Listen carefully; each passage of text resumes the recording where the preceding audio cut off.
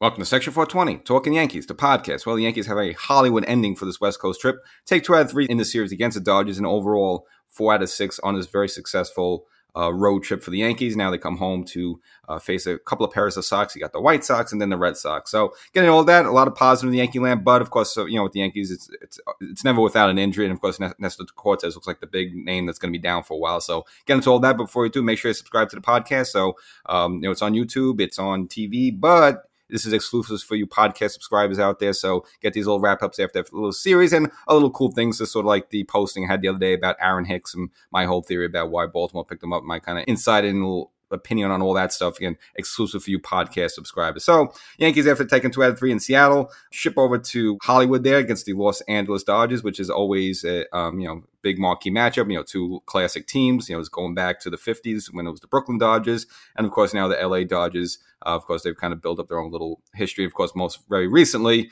you always look at the Dodgers as kind of a good barometer of where you are. I mean, now this is not the same Dodger team from maybe a year or two ago where it was like real championship level. Obviously, they lost Corey Seager, no more Justin Turner. Remember a couple of years when you had Corey Bellinger, the son of former Yankee Clay Bellinger, just hitting moonshots, say light tower power. Okay, it's not that same Dodger team, but it's still a pretty good Dodger team.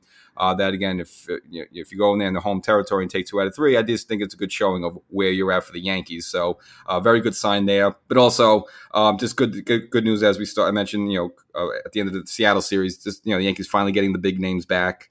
Giancarlo Stanton, Josh Donaldson, Tommy Kahnle. And got to say, in their return so far, it's been pretty darn good. The only problem is that Luis Severino had his first clunker of the year, and that's where we start off in the first game.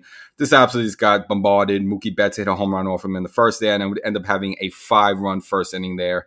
And the game was pretty much over at that point. I mean, luckily for Severino, he kind of recouped a little bit, and at least was able to give the Yankees 4 innings just to make sure it wasn't a total disaster, a total bullpen game for the Yankees. But the Yankees were out of this one. But the good news is that pretty much all the returning Yankees contributed. You had 2 home runs from Josh Donaldson, hit one early, and this is off of Clayton Kershaw, so kind of a marquee pitcher.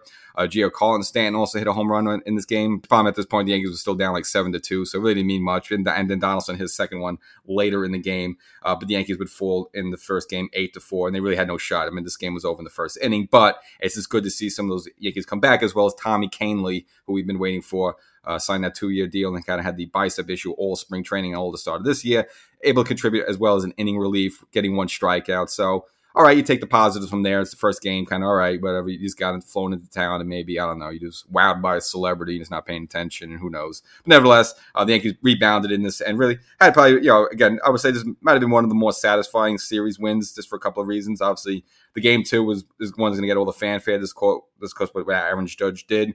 Ended up literally going through a wall for this team, so you can't ask the captain to do any more than that. But after the first game, Yankees got a little bad news. Ryan Weber, who was kind of the journeyman, called up a couple weeks ago, having some arm issues, so he's going to be put on the IL, as well as Greg Allen, who the Yankees got from Boston shortly before dumping Hicks, him with a hip flexor issue, so he ended up getting put on the IL. And now that actually, it was a little Al Pacino there, so again, we're keeping with the Hollywood theme there, once they got me out, they pulled me back in, and that's Oswaldo Cabrera, who was sent down to AAA before the start of this series. Well, with Greg Allen, the outfielder, no longer available, they pulled Cabrera right back, and he learned his lesson for being away from the team for one day, and he would contribute later in this game. But game 2 was Garrett Cole. Now, interestingly, and I kind of the same way I did it, Boone actually sat Stanton down for the second game, and all right, it's his first game back, and he's very injury prone. Let's let him get a rest and let him. So a lot of fans were complaining about that. I don't think it was a big deal. Again, let Stanton get his beak wet a little bit in game 1, sit him down a little bit just to make sure there's no repercussions or anything like that. Nothing flares up on him,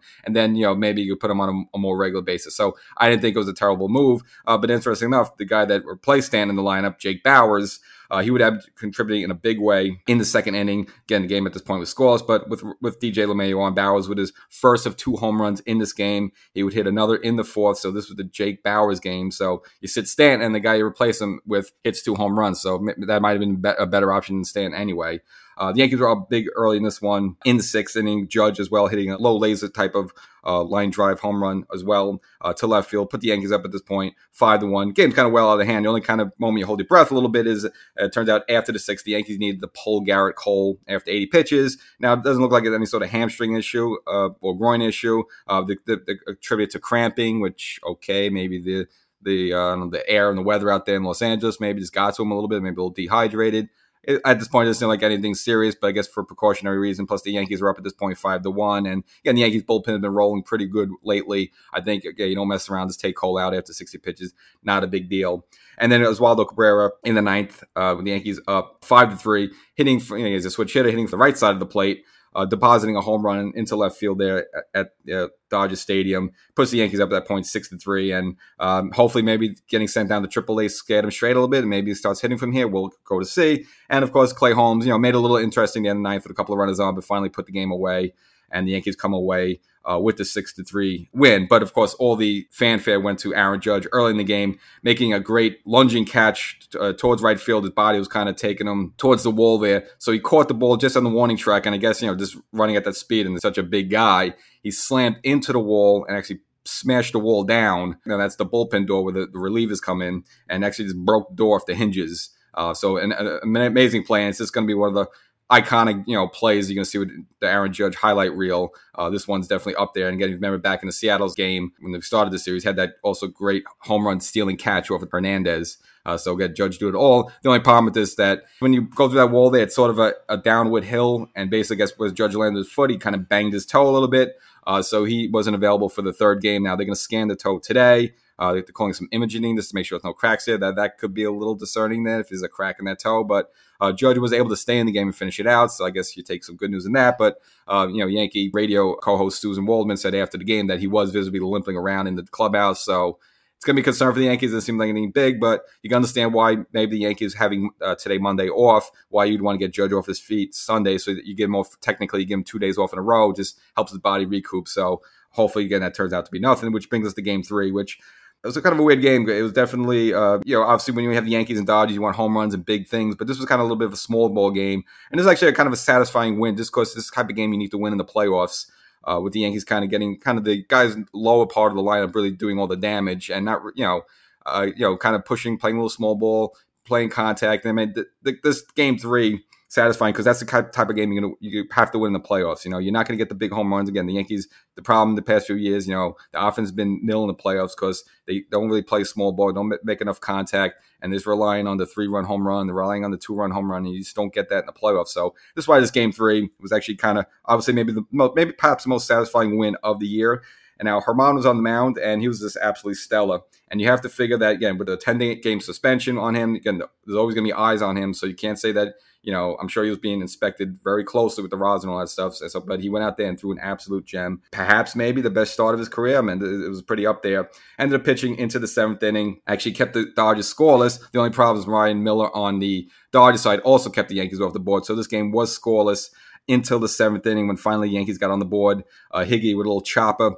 RBI up the middle there, able to get a run across, the Yankees' first run across in the game. But unfortunately, Germán, just maybe the one blemish he had in the game, gives up a solo home run to JD Martinez, again, the former Red Sox, now with the Dodgers. Tied the game at that point, 1-1. But then Oswaldo Cabrera, again, who hit the home run the day before, again, called up from AAA with a little chip ground out, ends up scoring Rizzo there, gives the Yankees at that point a 2-1 lead. And then in the 9th, the Yankees shortstop, the young gun, the next Derek Jeter. No, let's not go that far. But Anthony Volpe, who, again, not great batting average, but has been supplying the power with his 8th home run of the season, then a 2-run home run, and put the game away. The Yankees with a 4-1 lead at that point. And then the Yankees used, this time, Peralta to close the game out. Holmes pitched a little bit earlier, but again, we've seen Boone go to Peralta as a close. That has no problem flip-flopping either of them. Okay, that's great, but you still kind of need a closer. But we'll get into that some other time. And the Yankees come away with the 4-1 win and take 2 out of 3 against the Dodgers. And again, a very satisfying series. It's just you're bothered about, you got to worry about, Judge's toe there. It's like you get Stanton back and you're clamoring to get both Stanton and Judge in the lineup. Like it almost never happens for the Yankees. Either one's hurt or the other's hurt. Well, we'll see what happens now. And again, Judge is going to have the toe examined, and hopefully he's back in there to host the White Sox as they come into town, followed by the Red Sox. And that'll be another national game coming up next weekend. I'm sure Saturday Night Baseball and ESPN Baseball and all that jazz. But the bad news, of course, Nestor Cortes, who I kind of predicted is kind of pitching hurt. He hasn't been the same this season. We see him get knocked around a little bit. Not saying he's been garbage, but he hasn't been as good he was last season. I figured maybe it was still that groin barking him, but turns out they're going to have to look at his shoulder. His shoulder's been bothering him. He's going to have an MRI today as well. And they're looking at very likely a scenario of a 15-day IL for him. And it probably just makes sense. I think he's been pitching hurt, and maybe finally it's just got to a point where it's too uncomfortable for him to even get out there. So might be the best thing. Hopefully it's nothing structural. And hopefully this, once he comes back, he kind of get into swing. It's just kind of annoying now. You got Rondon working his way back, and maybe once you're hoping to get him, now Nestor goes down. It seems like you can never get everyone together. But nevertheless, only good news is that, yes, you got Germán, you got another great start. And it's just kind of fitting. Germán started off this road trip with a win and sent the Yankees back home with a win as well. So, kind of bookend there for Germán. But at least you just feel comfortable that Clarke Schmidt has been much better lately. I've been beating on him, but he's in there. I guess he's going to get a couple more starts there just until Nestor comes back.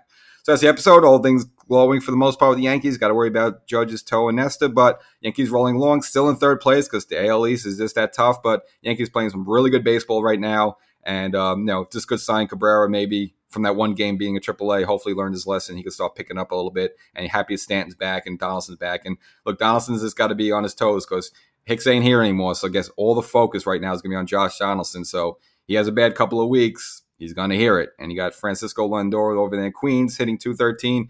He's hearing it right now. And because, the Yankees are in a much better position than the Mets right now. But of course, Yankee fans are going to want to pick that one play. It's always that one play they want to pick on, whether it's A-Rod, whether it's Kyle Farnsworth. There's always something they want to pick on. Right now, it's, with Hicks gone, it's going to be Donaldson. So he needs to be on his toes. So hopefully he could just pick it up and have a much better season for the Yankees than he did last year. Catch you next time.